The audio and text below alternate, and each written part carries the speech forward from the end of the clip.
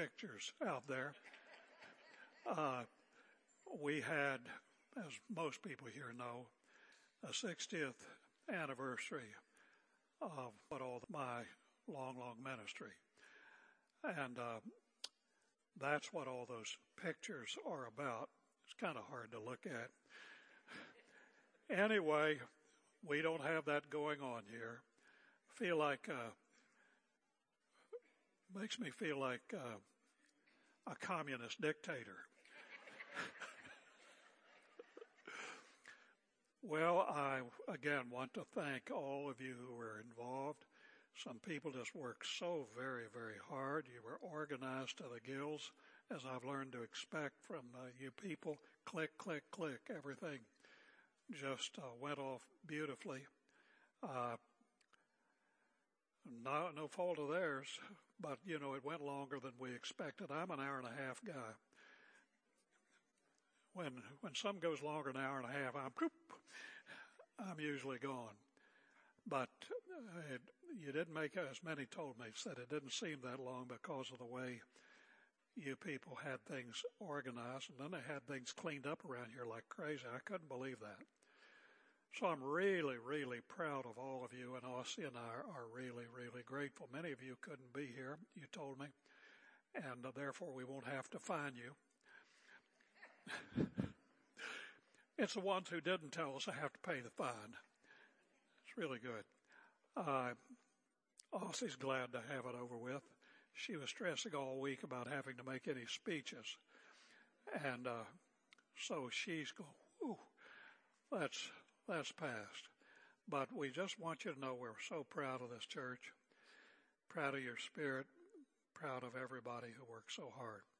All right, let's go to John chapter 1 today. Did I say John chapter 1? Okay, there's your first clue. What's in store for you? I didn't sleep a wink last night. It's again one of those said, not a wink.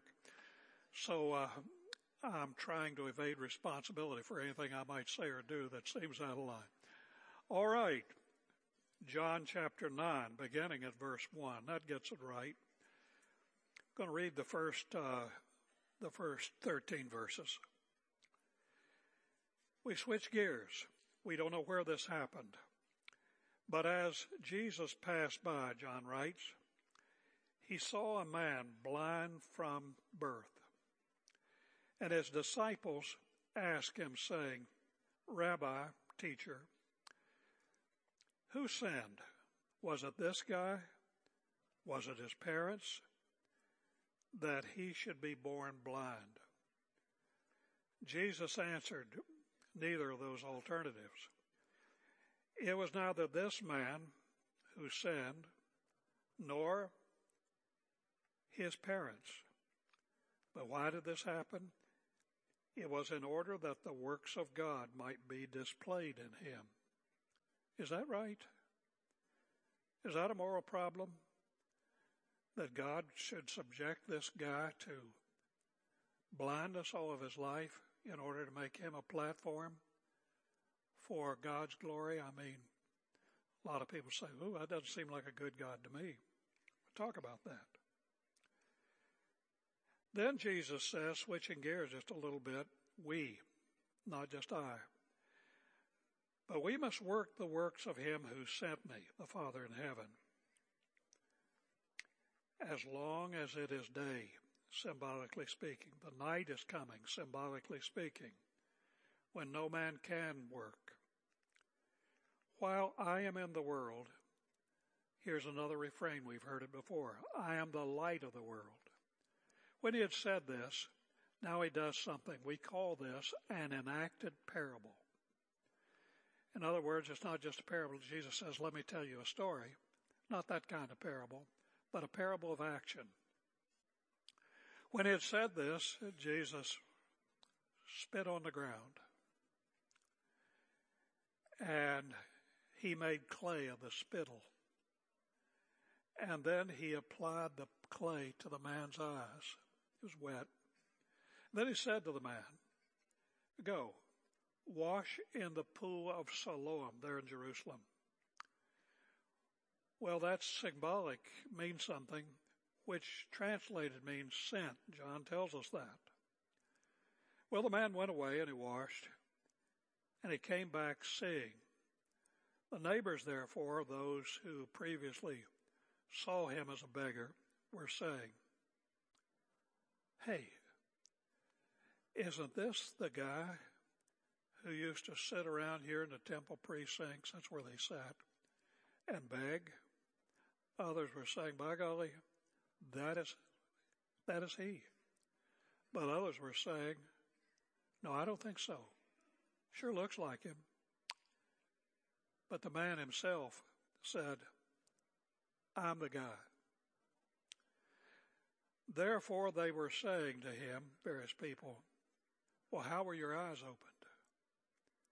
He answered and said, "There's this man who's called Jesus. He made clay, he anointed my eyes, and he said to me," you're going to love this guy throughout this chapter. He's so direct. He doesn't mention it. Love him. He said to me, "Go to the pool of Siloam and wash." So I went away and I washed and I received my sight. Simple as that. And they said to him, "Interesting fellow, where is he?" He said, "I don't know right now. Physically, I don't know where he is, but he will find out." You know, I'm about to make, by way of introduction, a sociological statement. What's going on? I hope I don't tick anybody off, but I've done it before. I just get so exercised about the blindness in our culture. We're talking about blindness. And it seems like just about every day there's a new shooting somewhere. 1 person, 2 persons, 9 persons, whatever. Gun control. We got to have gun control. And I sit there and I think, well, that's just the way I think. Come on, you idiots. What we need is people control. You never saw the problem that way. How blind can you be? We're living in a culture that in so many ways, to my way of thinking, you might say, "Well, Jim, your way of thinking is not mine." But to my way of thinking, are just blind. The problem seems so obvious. Well, in this case, the whole universal problem of blindness is reduced to this one symbolic man. And the answer for the whole culture, for the whole race, is right here. To put an exclamation point on John's earlier quotation of Jesus that he was the light of the world, our Lord now providentially crosses paths with this man who was born blind, congenitally blind. In this man, he finds a perfect showcase for that truth. I am the light of the world. I'm the cure for human blindness. But the method of healing that Jesus chooses here is what I said earlier, is an enacted parable. In other words, not a story told, other than by John, not a story that Jesus tells like so many of his parables, but it's told in action. Its various features, when we get to them, symbolizes the way and the only way that blind men, and if you don't know Christ, you are blind. You are spiritually blind. The only way that this problem, universal problem, can be healed. So let's talk first of all, Pastor, you're using language, nearly everybody here would understand it because you're here. But what does blindness mean in spiritual terms? 4 levels. So let me explain them. 1, spiritual blindness means one is unable to see things. That is, especially the things of the world, but also the things of God as they really are. We see it all the time, and we believers are becoming more and more aware of it almost every week. the problem just gets deeper and deeper, and we say, oh my gosh, that's not really true, is it? Yes, it is. I'll call Ossie and say, Ossie, look at this. She'll just go, oh my. Well, the road signs in our culture, I'm saying as I explain spiritual blindness, they're reversed. So that the broad way that leads to life, or they think leads to life, looks to be the truth. But it's actually, as Jesus said, the way of death. The way of death is the narrow way, which seems like the way of death to the culture, but it is the way of life. 2, what does spiritual blindness mean? It means that if you are spiritually blind, and let me say if you don't know Jesus Christ as your Savior, you are spiritually blind in 4 senses. This is the second one. It means you're unable to navigate this life without falling into the ditch of self-destruction. You're actually on that path. Now, some destructive paths are obvious. Others are more subtle ways of ruin. Thirdly, what do we mean by spiritual blindness? It means, boy, do we see this. One is often unable to distinguish good from evil. Isaiah said it, not an exact quote, but this is the exact spirit of it. Wow, Israel, you call good evil. You call evil good. You call bitter sweet, and you call sweet bitter, and so on. Well, we're there, and that's where spiritual blindness brings people. You're not able to differentiate between wisdom and folly. In fact, the blindness is often so very bad that one sees what all of us who have been enlightened by Christ, enlightened by God's Word, what He calls good, we see it flatly called evil. That dysfunctional effect is rampant in the Western world. It's not only here in our country. One of you took a vacation recently, as others of you have, and they were over in Europe. They said, Jim, it's worse in Europe than it is here. It's hard to believe. But yet when you think back historically, it's not hard to believe. And fourthly, spiritual blindness, what is it? It means that you're unable to see who or what God Himself is. You've got all these false images of God, and they mislead you down the path of destruction. Well, that leads us to a second thing I want to talk about here. It hits us right in the face. A popular Jewish assumption about human suffering. His disciples, Jesus, they were not all coached up yet. They were still in the developmental stage. And a lot of things they didn't understand yet and wouldn't until after Jesus' crucifixion, resurrection, the Holy Spirit came on the day of Pentecost, then a great enlightenment. They were under the reign of Jewish myths.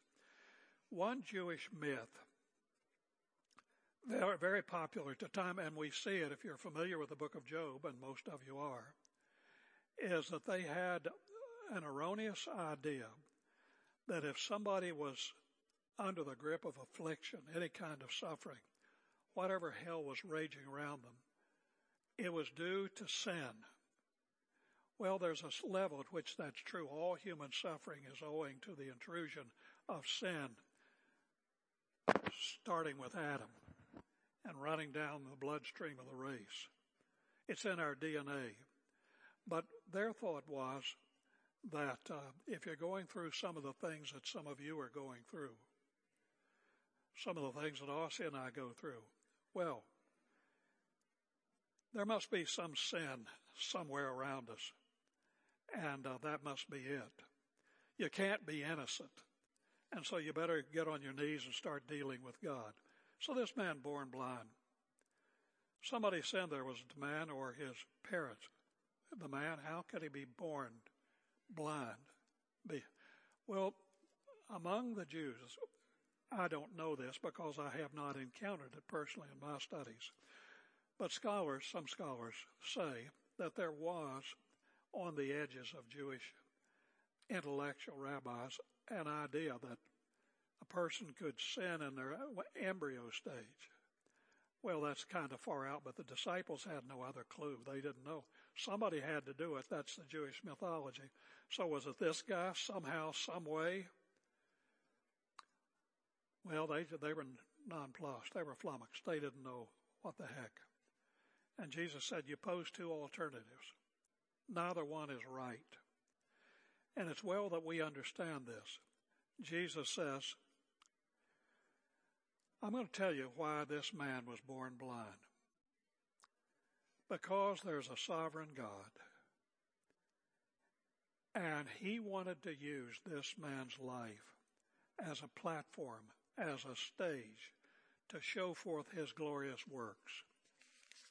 That's why this man is blind. Huh? I said, is that a moral problem? Is that right of God? Well, right here, you may have wondered about that kind of thing yourself.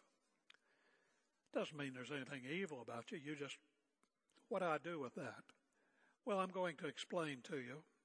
This is called apologetics, defense of the faith. I'm going to explain to you why that's not a moral problem, and we should understand it.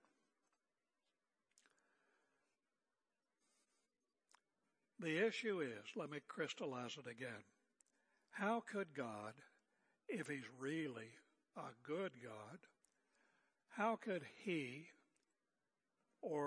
he allow Satan to inflict this misery, as in the case of Job, upon an innocent human being, so that that person may eventually, in some way or other, be a showcase for the glorious work of God? Well, what just happened is an instance of that. But the moral problem is no moral problem.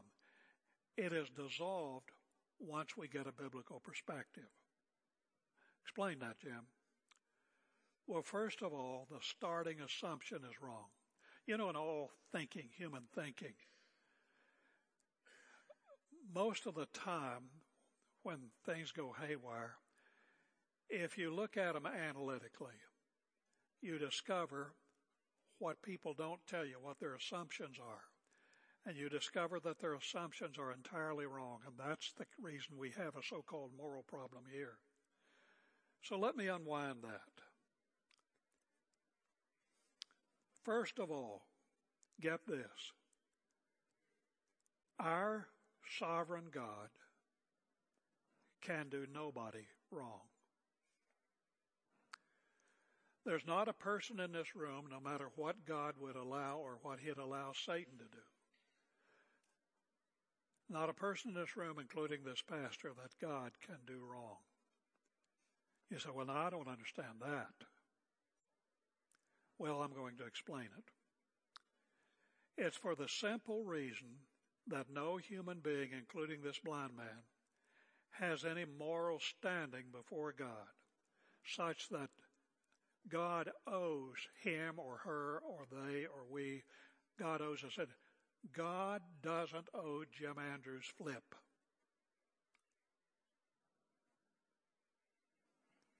I've served him for most of my life, but that's my privilege. And it says, God doesn't owe me dip. In his sight, though he doesn't treat us this way, in his sight, all of us are natively corrupted from birth. We are morally ruined in his sight. We have no moral standing. God could wrap us all up in a ball and throw us in the trash. He would not have done any of us wrong. The wages of sin, and we've all got it thickly, the wages of sin is death.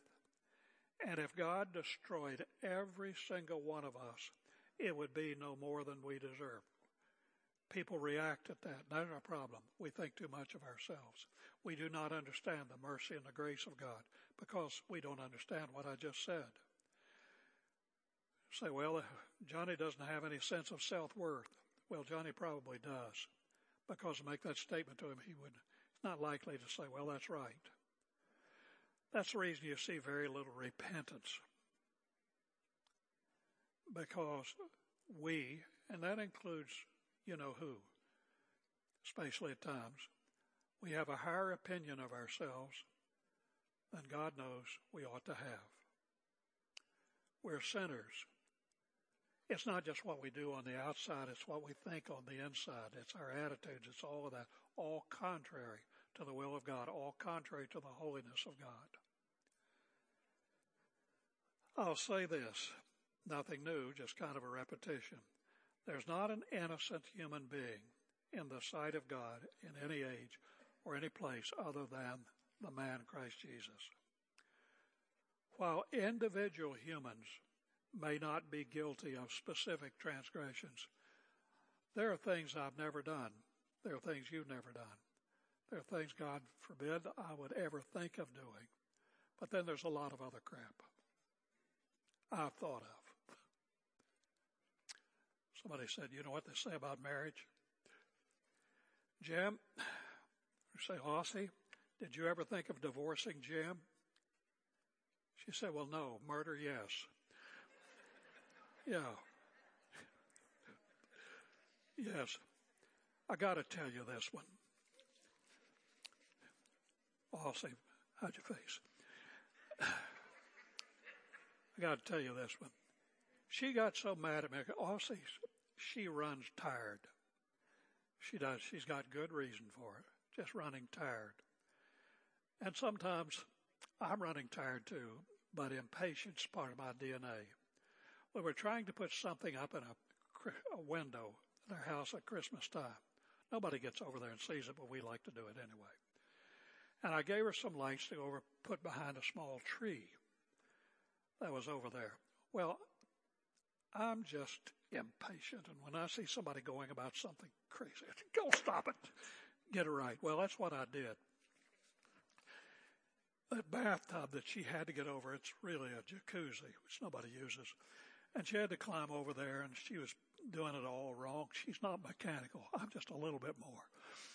And so she was trying to get it over there, and it was going left, right, every which way. Oh, see, I said from the other room, honey, get it around this way. She says, what? And I said, honey, you got it completely wrong. You got to get it out in front. And she was getting it in the back, and this, that, and the other. Well, this is my little wife, Ossie. In all of our career, I've scarcely heard the word darn. All of a sudden, all her weariness broke loose. She turned the air blue. It'd take an Urban Dictionary to find all the things that she called me. That room is still blue. It has to be. I tease her about that all the time. Just broke out laughing. I couldn't believe those words coming from Ossie's mouth. She had it with a fellow called Jim Andrews. I mean, had it. Well, we all have those things. We look at, well, I've never done that. It's what we think. God sees that. And we can be like a Pharisee. Oh, I would never do that. I would never do that. But we've done a lot of things in our mind. I've never committed adultery. But have you lusted? Well, you've done it. You've done it. And God knows how much. Well, you're getting the idea, I think. So, secondly, I'm dealing with the moral problem. If there's a moral problem, there's not. I'm explaining why. First of all, we have no moral standing before God. He owes us nothing. Doesn't owe us a dip. Secondly, God is the potter and we are the clay. Romans 9, verses 20 through 21. Don't know whether that'll appear up there, but don't worry about it. The Apostle Paul said that. God made us. He's the sovereign creator. On the contrary, who are you, O man, who answers back to God, accusing God of not doing something right? The thing molded will not say to the molder, that's us, the thing molded, why did you make me like this? We don't have any standing. We're the clay. God can do with us exactly what he pleases. He can take our life and use it any way he wants to use it. And if he wants to take this pastor and if he wants to make him feel like and look like a failure, for whatever his reasons, he is right. He's the potter. You and I are the clay. Quit our crabbing. We don't have any standing. He's the sovereign.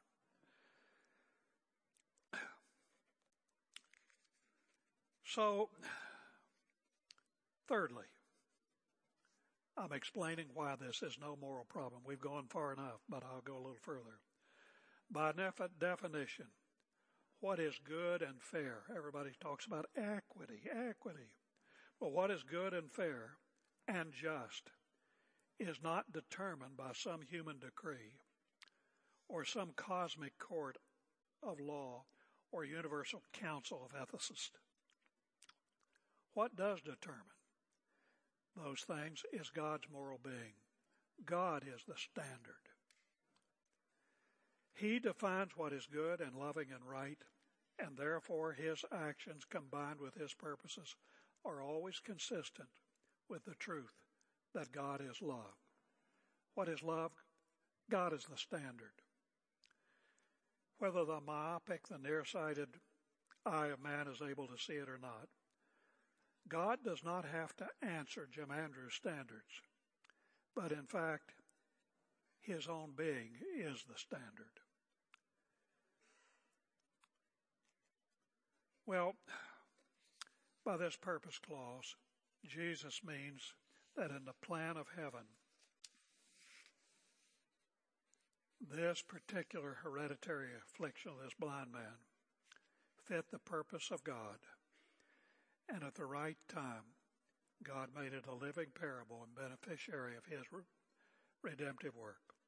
So look, any suffering that in our case becomes a showcase, let's personalize, I'll take me.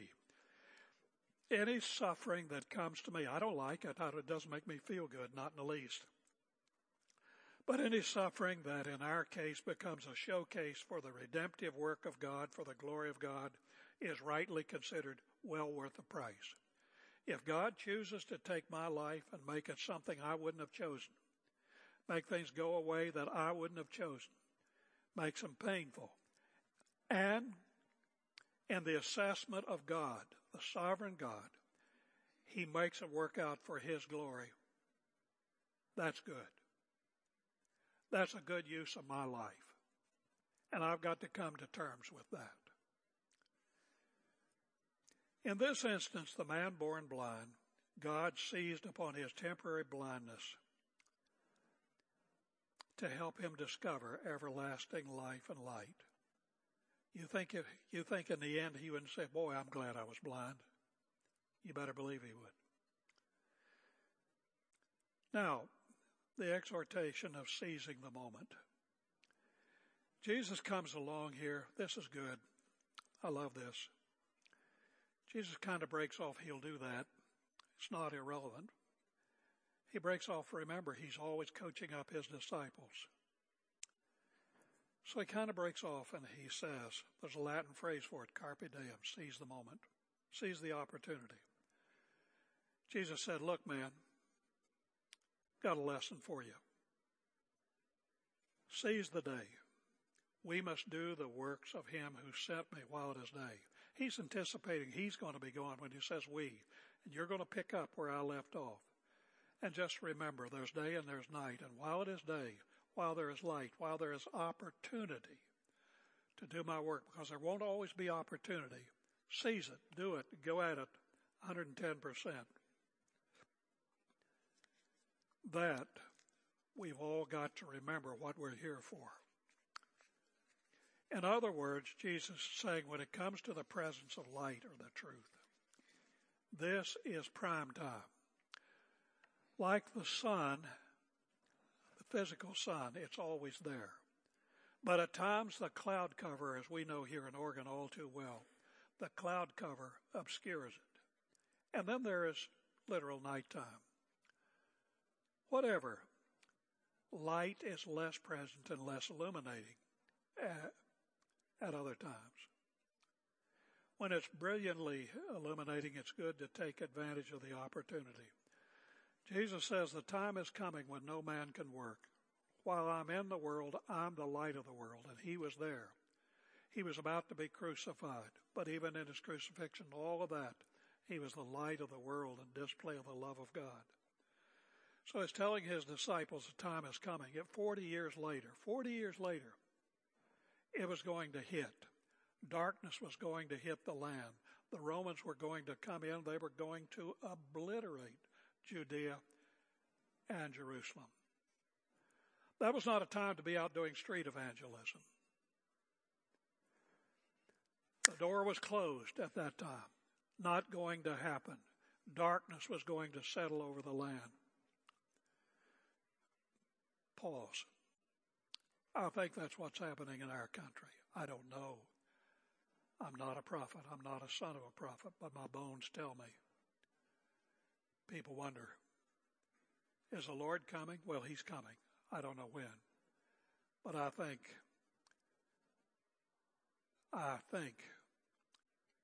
there's going to be rough going up ahead. Jesus is saying, as long as you have opportunity, exploit it. Get busy. Do the things that I've called you to do. Go where I've told you to go. Be what I've called you to be. Do what I've called you to do. Be light. I'm the light of the world. You reflect me. So while the time and the opportunity is there, seize the moment. There was about to be a sea change, Jesus is warning. I think this notion of the transience and variableness of the intensity of the light of Christ among men is reflected in Paul's admonition to Timothy. I always told my students this about preaching the word, which I'm doing right now. Paul told Timothy, preach the word. And usually in seminary, preach the word, preach the word, preach the word. That's good. But he says in season and out of season. You know what he meant by that? There are times when it's out of season. He goes on to say the time is coming, and it goes in cycles. It's happening in our country when people are not listening. When they go to church, what do they want? They want to come. We're not talking about out there. We're talking about right in here. When people come to church, what do they want? They want entertainment. What do people want? They want to feel good. We had a handsome young couple, it's been 20 years ago, walk out those two double doors right there and tell one of our pastors. They were irritated. I didn't come to hear that stuff. I want to hear stories and funny jokes. Well, they were headed the right place out that door because that's not what they were going to hear here. It's when the darkness begins to settle over a culture. And Paul says those times come. The time will come when they will not pay attention to sound teaching. They don't want it. That's not what they want. It bores them. What they want is stuff that tickles the ears. That's when the darkness is settling over the land. And it's settling over our land to various degrees. So then Jesus is going to have put this on speed dial. Then Jesus, his enacted parable. He says to this man that he has in front of him, here's what I want you to stand still here for a minute. What's going on here? I want you to notice that when the Lord works, this is just a sidebar. He doesn't have to heal every blind man the same way or every lame person. God is various in his ways of doing things. He doesn't have to work in your life the same way he works in my life. He doesn't have to do that.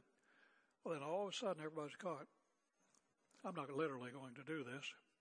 Jesus said, just stand here for a moment. He gets him some spittle, hits in the dust of the ground, he gets down. Somebody says, that's dirty. Don't want to do that. Jesus had to do what Jesus had to do. He wasn't worried about your health list. And he got down. That's enough. Pulls it up. Honey, you want to come up here? Pulls it up. The man wasn't wearing glasses. Smears it all over his eyes. I'm sure everybody around that guy says, what is going on here? He says, you know, the pool of Siloam means sent, symbolic. Jesus is sending him. Will he obey Jesus? Will he do what Jesus says in order to have his sight restored? Go to the pool of Siloam. Everybody around here knows where that is. He's blind. I'm sure he had to enlist somebody to get him to go to the pool of Siloam. Go and wash that stuff off. And the man didn't hesitate. He said it, I go. So he went to the pool of Siloam, went down there and washed all that stuff off. And he came back seeing. All of that was symbolic of the one who is the light of the world, who gives sight to the blind. That clay, what did it represent? It represents the one who was sent into the world to give sight to the blind. That clay represented the incarnation. The incarnation of the Son of God coming into the world. God became also man, flesh. And that applied to the man's eyes was the cure for his blindness. And he came back seeing. And he came back a changed man. And he was so changed. I don't know, have you seen this? I used to see it a lot, but I think it's a commentary on the days. Have you seen people who were born again, really changed by the Spirit of God? And somehow they look like they've had a bath. How many of you have noticed that? A lot of you have noticed it. It's David. He looked like he needed a bath. I'm kidding. It's David, or it's this one or that one. Is that really him? You've seen people before that you wonder if they were the same persons. I know Ossie's dad was like that. It was just wasn't like the same person. They're changed. What has happened inside has begun to project itself outside. In their eyes, there's light. Their smile, everything is different. That's the way it was with this blind man. His eyes were no longer just blank.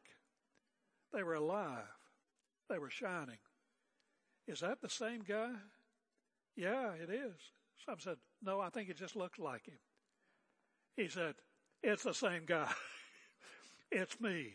And he was proud to profess it. He didn't know where Jesus had gone physically, but he knew who did it. And we know who did it. When people are born again. And he saw, and he's going to show this whole world in the next section that he saw. I love him. I always loved this blind man.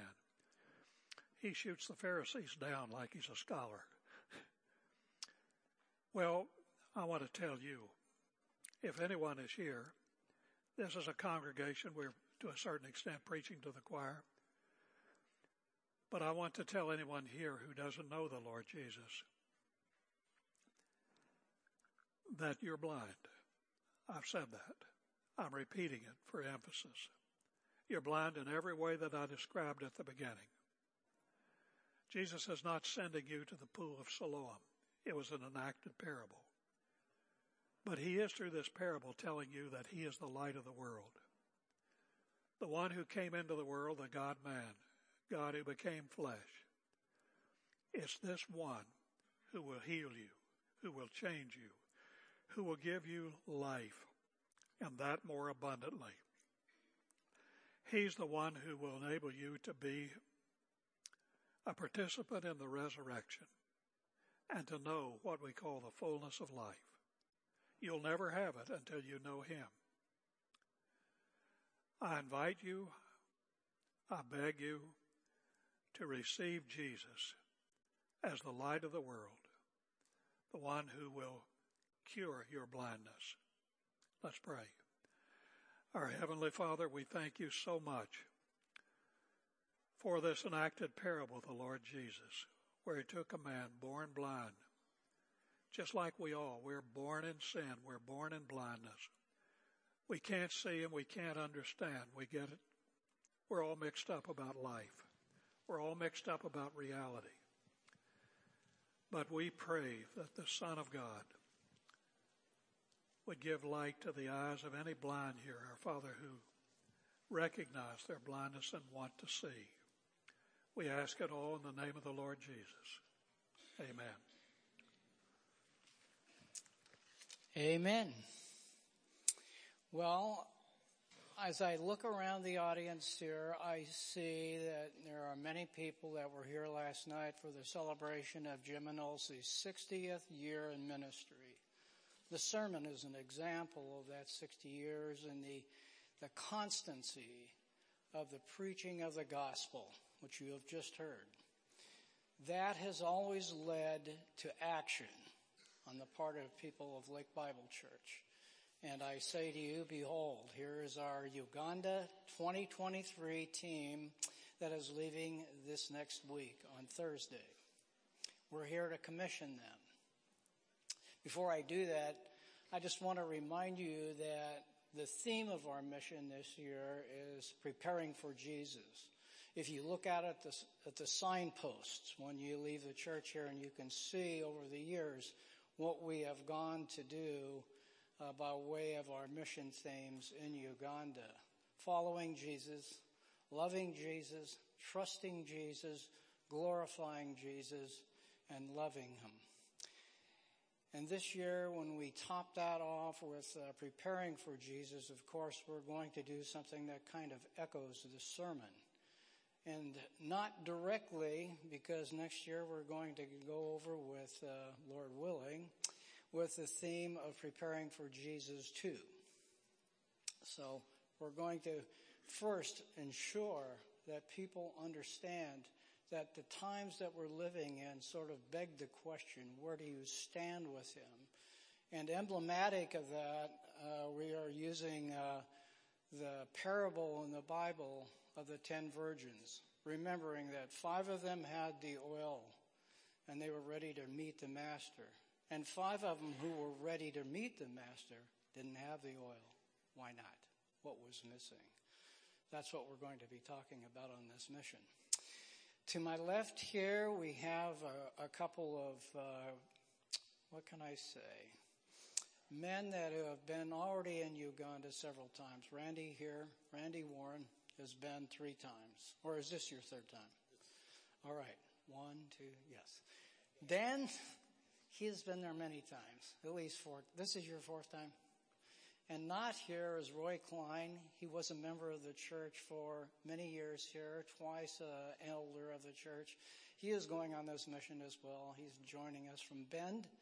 He has been on the mission, I think his 8th mission.